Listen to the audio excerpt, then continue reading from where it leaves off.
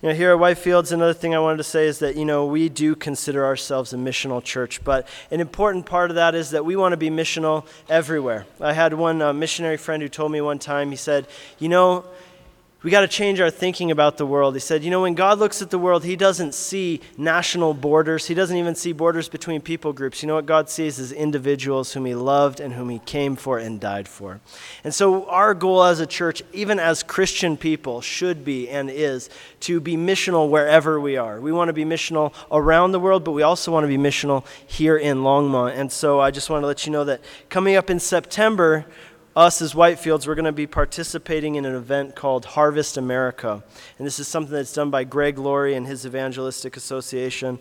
And we're going to be heading that up here in town. So we hope that you all be involved with that, and we hope to see God work through that as well. So if you have your Bibles, let's open with me, please, to Ephesians chapter 3. And we're going to continue our study through Ephesians that we've been doing for the last month or so. So if you would read with me from Ephesians chapter 3, from verse 1. For this reason, I, Paul, a prisoner for Christ Jesus on behalf of you, Gentiles, assuming that you have heard of the stewardship of God's grace that was given to me for you, how the mystery was made known to me by revelation, as I have written briefly.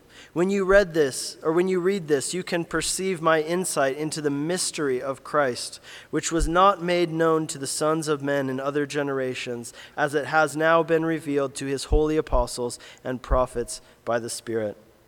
This mystery is that the Gentiles are fellow heirs, members of the same body, and partakers of the promise in Christ Jesus through the gospel. This is God's word. Let's pray. Lord, we thank you for the mystery of the gospel. We thank you, Lord, that it has been revealed to us, the plan of God for the ages, the plan of God for our lives, Lord. It's been revealed to us in the gospel. And today, as we behold the gospel, as we consider the identity that you give us in Jesus Christ, Lord, I pray that you would help us to adjust our thinking. Lord, help us to bring our thinking in line with your thinking, that we might be renewed in our minds. And we pray that in Jesus' name, amen. In many ways, it is true that the attitude you have determines the world that you will live in. Think about that, and I'll say it again. In many ways, it's true that the attitude you have determines the world that you will live in. Have you ever noticed that two people can have the exact same experience? They can experience the exact same thing, but yet they come away from it with completely different conclusions. The one person, they'll experience the exact same thing, but one person will come away and say, that was awesome. Another person having the same experience might come away and say, that was terrible. Now, why is that? Well, I'll tell you what part of it is. It's an issue of attitude.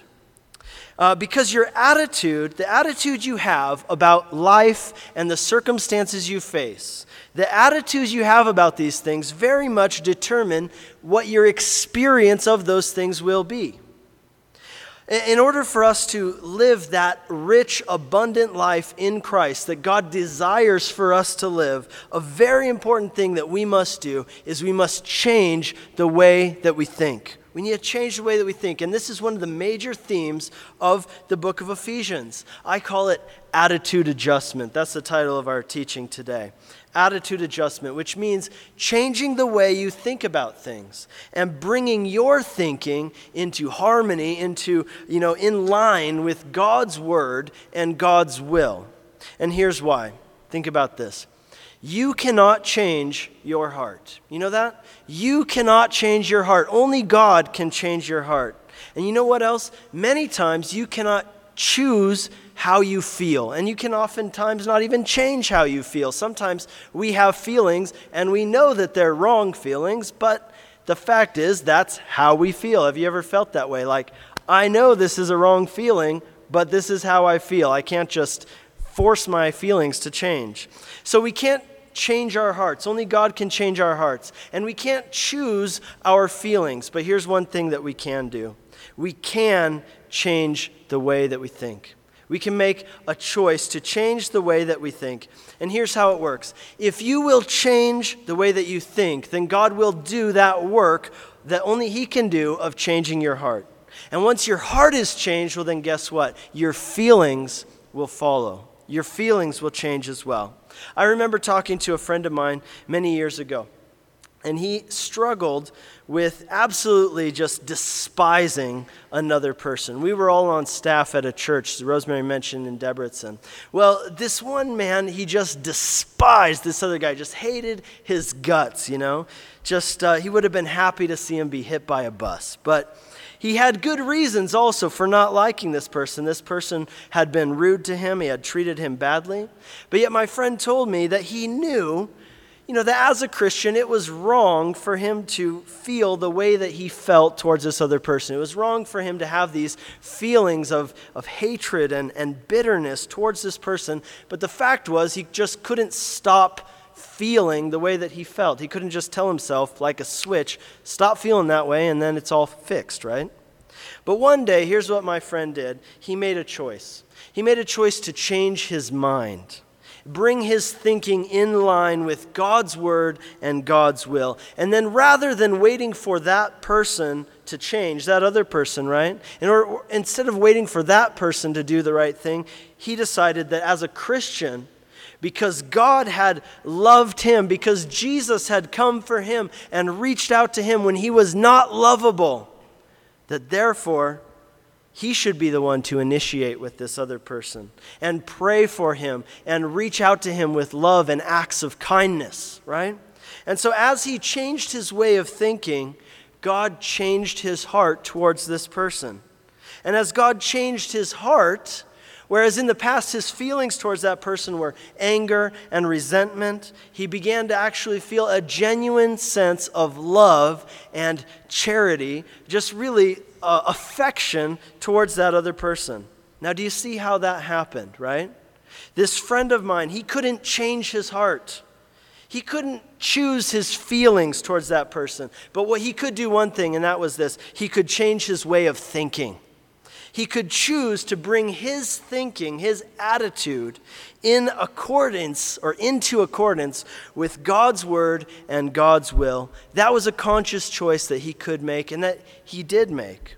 And as he made that choice, God came in and did that work that only God could do of changing his heart. And as his heart changed, his feelings followed. And this is one of the great messages of the book of Ephesians, that we need an attitude adjustment. We need to examine our attitudes, and we need to have an attitude adjustment. And what that means is bringing our thinking, our attitudes into accordance, into line with God's word and God's will. Because you can't change your heart. And you can't choose your feelings, but you can change your mind. And if you change your mind, then God will change your heart and your feelings will follow. But let me add this. You might say, well, can't God just change your heart? Well, here's the thing. Many times, I would even say most times, God will not change your heart until you have taken the step of changing your thinking. See, it's not that God can't change your heart otherwise. This is just how God has chosen to work, by partnering with us through faith. He asks us to take steps of faith, which are ultimately steps of obedience, right? Obedience is very much tied to faith. If you have faith in God, then you will obey, right? So he asks us to take these steps of faith and obedience, and once we take that first step, then God steps in and does a miracle. And that's how it works throughout the Bible. I'll give you some examples. Jesus feeds 5,000 people, right? He multiplies 2 fishes and 5 loaves into enough food to feed a multitude.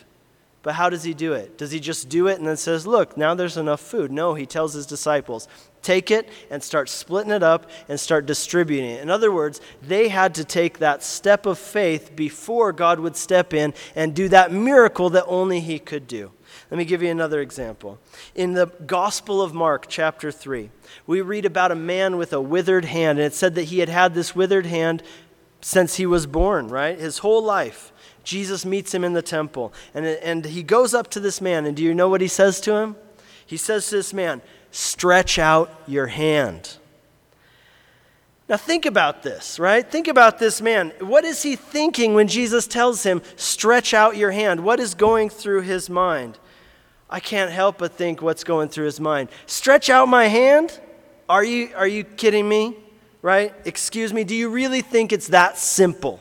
Is it that simplistic to you? I just stretch out my hand, right? Don't you think that if I could stretch out my hand, that I would have done that years ago? Don't you think that if I wanted to stretch out my hand, that I would have thought of that on my own? I don't need you to come here, and this is the only advice you give me. Stretch out my hand. Thanks a lot, right? I can't do that. Can't you see that I'm incapable of doing that? See, this man could have argued with Jesus. He had a basis to argue with Jesus. He could have made excuses for why he was incapable of doing that which God had asked him to do, that which Jesus had told him to do. But that's not what he did. But how oftentimes is that you and me, right? How oftentimes do we do that? God says, do this, and you will be better. And we say, no, God, you don't understand. I can't do that. I'm incapable of doing what you're asking me to do. I've never done that before. That's too hard. I can't just make myself do that. But look at this man with the withered hand. He doesn't argue with Jesus. He simply, as an act of faith, attempts to stretch out his hand. And as he takes that step of faith, or I guess we could call it a stretch of faith, right? God heals his hand and God makes him able to do that which God asked him to do, right? As he made the attempt, God then came in and made him able to do that which he had asked him to do. And I believe the same is true of you and I. You can't change your heart, but you can change your mind. And if you change your mind, God will change your heart. But oftentimes, God won't change your heart until you make the choice, that step of faith, to change your mind, to change your thinking, to bring your attitudes and your thinking in line with God's word and God's will. So here in Ephesians, that's what we've been talking about, changing the way that we think, bringing our thoughts about ourselves, about other people, about God, about the world, bringing everything into accordance with God's will. And I like to call it attitude adjustment. So here in this text, in Ephesians chapter 3, there are 3 important attitudes which God wants us to bring our thinking in line with. If you are a child of God through faith in Jesus Christ, then there's 3 things that you need to have as an attitude. Number 1, you are in God's hands. Number 2, you are a steward. And number 3, you are a minister of the gospel. We see all these attitudes exemplified by Paul here in this text. So number 1, you are in God's hands. Paul begins chapter 3 with these words, I, Paul, a prisoner of Christ Jesus, for your sakes, for the sake of you. At the time that Paul wrote this letter to the Christians in the city of Ephesus, he was an actual prisoner, right? He's actually in prison in Rome. He is a prisoner of Rome. He is chained to a Roman guard 24 hours a day. They'd be switched out on 8-hour shifts. Obviously, this is greatly restrictive to Paul. Up until this point, think about Paul's life. He's been an extremely active person. He's been a missionary. He's been a pastor, a church planter. He's traveled around the world preaching the gospel. He's been an evangelist and an apostle. He had a very effective and fruitful ministry.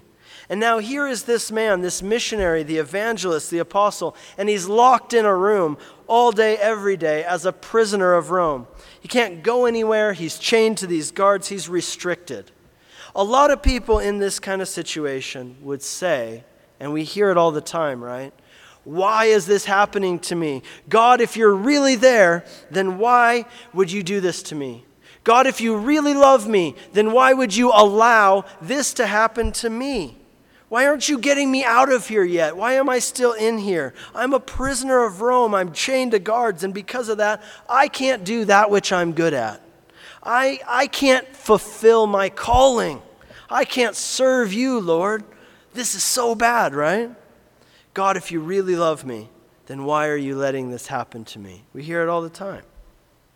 But here's the thing. That is not the attitude that Paul had. That is not his way of thinking about his circumstances. And here's why. Because Paul had brought his thinking in line with the Word of God. And here's what the Word of God says, that if you are in Christ, then this is who you are. You are in God's hands. For we know that all things work together for the good of those who love God, who are called according to His purposes. And that is why Paul says what he says here. Notice, he doesn't say, I'm a prisoner of Rome. What does he say? I am a prisoner of Jesus Christ. I am a prisoner of Jesus Christ. I'm not a prisoner of Rome. I'm a prisoner of Jesus Christ. And I know that God has me here for a purpose. In other words, Paul did not view himself as a victim of his circumstances. He believed with his whole heart that as a child of God, he was in God's hands. The psalmist says this. He says in Psalm 31, he says, I trust in you, O Lord, and I say, you are my God. My times are in your hands. And I have to tell you that in my life, that has been one of the verses that I have found the most comfort in.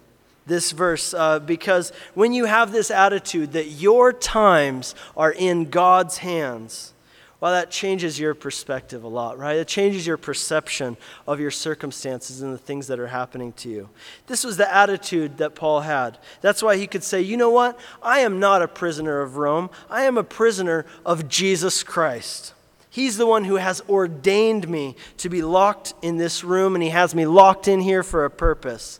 I'm here for the sake of the believers. So you know what I'm going to do? I'm going to pick up a pen, and I'm going to write to those believers about the gospel. And I'm going to pour out my heart and everything about the depth and the breadth of the love of Christ. I'm going to put it all out there for them. And you know what? I'm going to have an even more effective ministry by putting my words in writing than I was when I was able to be there in person. And you know what else he says? It's not me who's chained to these prison guards. These prison guards are chained to me. And I'm here on a mission. And if they don't like it, too bad. They're here for 8 hours a day, every day. So you deal with it, right? I'm not chained to you. You're chained to me. And guess what? I'm here on a mission. I'm here for a purpose. And that's what Paul says down in verse 13. He says, I ask you not to lose heart over what I am suffering for you, which is your glory. Believing that simple truth, that you are in God's hands, that your times are in God's hands. I tell you what, look at Paul. That simple attitude, that simple knowledge, bringing his thinking in line with God's word in that area, it transformed his attitude about his circumstances. Rather than seeing himself as a victim, a prisoner of Rome, he sees himself as a prisoner of Christ, who has been placed there by God with a mission. So let me ask you, what about you? What are the circumstances that you find yourself in right now? Maybe you didn't choose them. Maybe you would have never chose them. But here's the thing. Do you understand that your times are in God's hands? Do you know that? Your times are in God's hands. Do you believe that God is working all things for your good? Do you know that where you are right now, he has you there for a purpose? Paul wrote to the Philippians, and he said this in Philippians chapter 2. He said, let this mind be in you, which was also in Christ. Some of your translations even put it this way. They say, let this attitude be in you, which was also in Christ. In other words, bring your thinking in line with God's thinking, with God's word.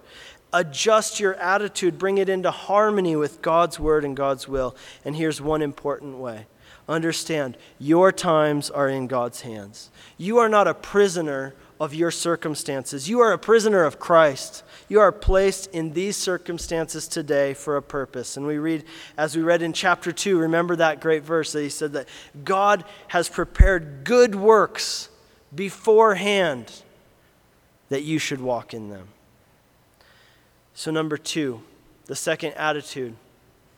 The first one is this, that you are in God's hands. But the second one here is this. In Christ, you are a steward. You are a steward. Paul says in verse 2, assuming that you have heard of the stewardship of God's grace that was given to me for you. Here's the second important attitude for us to have. You are a steward. You know what a steward is? A steward is someone who's been entrusted with the care of something which is not their own, right? They have been entrusted with the care of something by that thing's owner. A steward is someone who's been entrusted with caring for someone else's resources and handling those resources with the expectation that they will deal with them according to the owner's desires. And this is a very important attitude for us as Christians to have, that we are stewards of God's resources. In Matthew chapter 25, verses 14 through 30. If you got your Bibles, you can check it out. If not, I'll tell you about it. Jesus tells a parable about stewardship. He says that a rich man went off to a faraway country, and he left 3 men in charge of his finances. The one man took the money that he was entrusted with, and he invested it, and he doubled it. Another man took the money he was given, and he also invested it, and he caused it to increase. But the third man, he dug a hole in the ground, and he hid the money that he was given. He hid it in the ground until the master returned so that he wouldn't lose it, so that it would be safe. And when the master returned, he met with the stewards, and he asked them, "What did you do with my resources that I left in your charge?" And the first 2 stewards came forth. They showed what they had done, and this was the response that they got. "Well done, good and faithful servant. Because you were faithful with little, you will be entrusted with more." But he was angry with that third man. He was angry with that man who had dug a hole and put the money in the hole. Because why? Because he had not been a good steward. Right? The attitude of stewardship is understanding that all of my resources, whatever I have, everything I have, it's not actually mine. It's all God's. In other words, if God has entrusted me with things that he has, then I have an obligation to handle those things, to deal with those things according to his desires, according to his will and his plans. So because of that, my goal with my resources is not to gather and hoard and make sure I don't lose anything. But you know what my goal is? It's to make sure that those resources that he's entrusted me with, make sure that I use them according to his purposes, for his desires, in a way that's in accordance with his heart and what I know about his will. This attitude of stewardship, I really believe this is something that God wants us to have about all of our resources, that they're not truly ours, that ultimately they belong to God, and we are stewards of his things. We came into this world with nothing. We will leave with nothing. Temporarily, we have been given whatever we have by God. Therefore, my money, that's not really my money. That's God's money. And I can't say I'm just going to spend my money however I feel like it because it's mine. No, ultimately, I would have nothing if God hadn't given to me. So whatever money I do have, ultimately it's God's money. I need to be a wise steward of his money that he's entrusted me with. I need to use it according to his desires and purposes for his goals and objectives. And when you begin to have that attitude about money, you handle it differently. My kids, do you know that? My kids, your kids, they're not mine ultimately. They belong to the Lord. And the Lord has entrusted them to me, and I get the joy of raising them. But you know what? They've been entrusted to me for a time to raise them and love them and care for them. And someday I'm going to have to return them to God. And he wants me, as long as they're in my care, to raise them in his ways. And I get the pleasure of raising them. Ultimately, they're not mine. I need to raise them in the way that he would have me raise them. My car. You know, my car is not really my car, it's the Lord's car. He just lets me use it. It's kind of like a company car, I figure, you know. I'm just a steward of it, right? I need to use that car for his purposes. My house, I'm just a steward of that. It's another resource I have that God has given me, and I want to use it for his glory. I want to use it for his purposes, and that's how I want to view it. And when you adjust your attitude and you realize that the things that you have ultimately are not yours, they've just been entrusted to you for a short time. You're a steward of those things for a purpose. And the last thing you should do is dig a hole and make sure you don't lose those things. What you're called to do as a steward is to use those things for God's purposes actively. And when you realize that about this idea of stewardship, it revolutionizes how you live, how you view those things that you do have, how you relate to your possessions. I don't want to be that third steward whose goal it was to not lose anything, right? I want to be like the other two, good and faithful stewards who take the master's resources and use them in ways that further his goals and objectives. So who are you? Here's another answer. You are a steward. Paul understood that he was a steward, and he had this attitude of stewardship in general. But here in Ephesians chapter 3, he is talking about a specific kind of stewardship that he's been given. He is a steward of God's grace. Right? The grace he has received, it's not just for his enjoyment personally. He understands that as a steward of grace, he's been given that grace so that he can share it, so that he can increase it. And he saw this, Paul saw this as his mission in life. He wrote to the Corinthians this same sentiment in 1 Corinthians 4, 1 and 2. He says, "This is how people should regard us, as servants of Christ and stewards of the mysteries of God. Moreover, it is required of stewards that they would be found faithful." See, not only are you a steward of God's resources in general, but you are a steward of God's grace in particular. You are a minister of the gospel. That's why Paul says in verse 7, "Of this gospel I was made a minister, according to the gift of God's grace, which was given to me by the working of his power. To me, although I am the very least of all the saints, this grace was given to preach to the Gentiles the unsearchable riches of Christ, and to bring to light for everyone what is the plan of the mystery hidden for ages in God who created all things, so that through the church the manifold wisdom of God might now be made known to the rulers and authorities in the heavenly places. This was according to the eternal purpose that he has realized in Christ Jesus our Lord, in whom we have boldness and access with confidence through our faith in him." In the Bible, this word mystery, as Jeff alluded to earlier, this word mystery, it refers to something which in past times was hidden, but in these days has been revealed.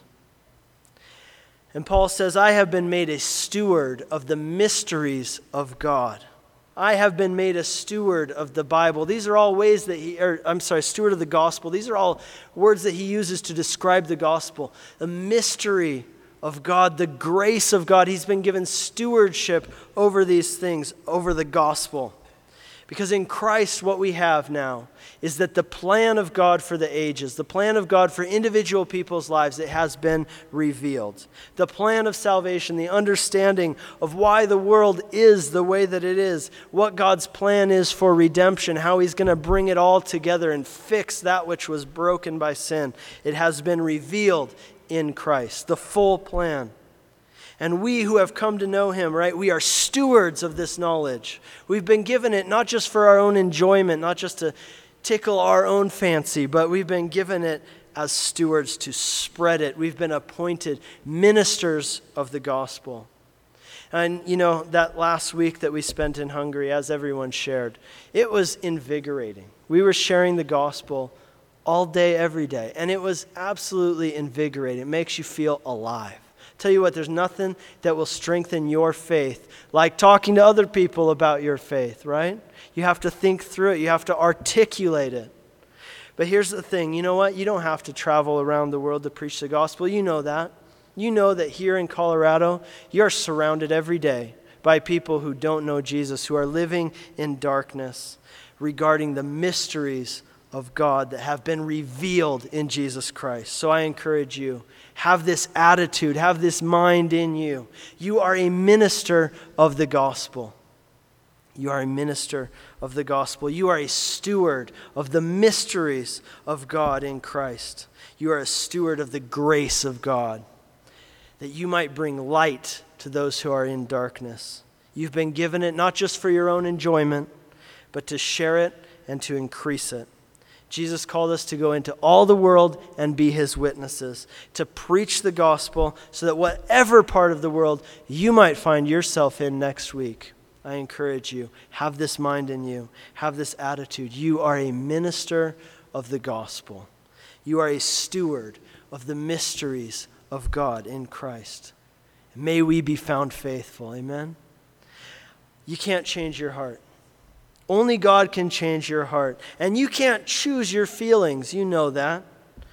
But you can change your mind. That's the thing that you can do. You can change your mind. And if you change your mind, then God will change your heart. And when your heart changes, your feelings will follow. So I encourage you today, As we look upon God's word, let it give you an attitude adjustment. May you bring your thinking in line with God's word and God's will, and may these attitudes be in you, that you are in God's hands, that you are a steward, and that you are a minister of the gospel. Amen? Let's stand and pray.